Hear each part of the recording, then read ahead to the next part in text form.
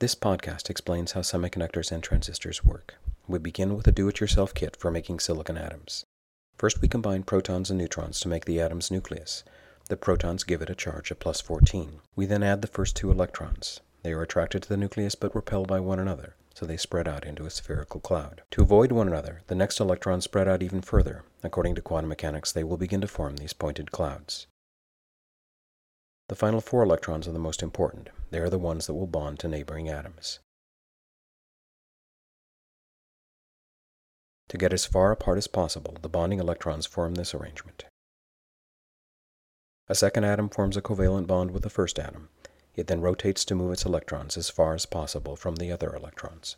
We then continue this bonding and rotating to build up a crystal of silicon.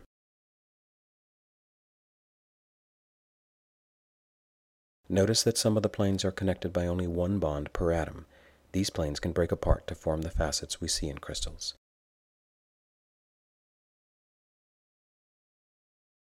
What is a pure crystal of silicon good for? Not much. The electrons are so content in their bonds that they will not move around to conduct electricity. To make silicon crystals useful, we need to add an impurity atom that has 5 bonding electrons. When we put it into the silicon crystal, it has 1 bonding electron left over. The leftover electron begins to wander, but it doesn't go far because the impurity atom also has more positive charge that pulls the electron back. When we add more of these impurities, electrons begin to wander throughout this region, making it into a conductor.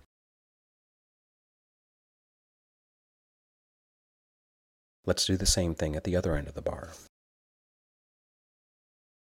Will the bar now conduct? No. The extra positive charge on the impurity atoms keeps the extra electrons at the ends of the bar. To pull electrons into the gap, we need to place a metal plate just above the crystal. We then charge it positive. The plate's positive charge can now pull the wandering electrons into the gap, and this completes the circuit. We then slip a thin layer of insulating oxide below the metal plate.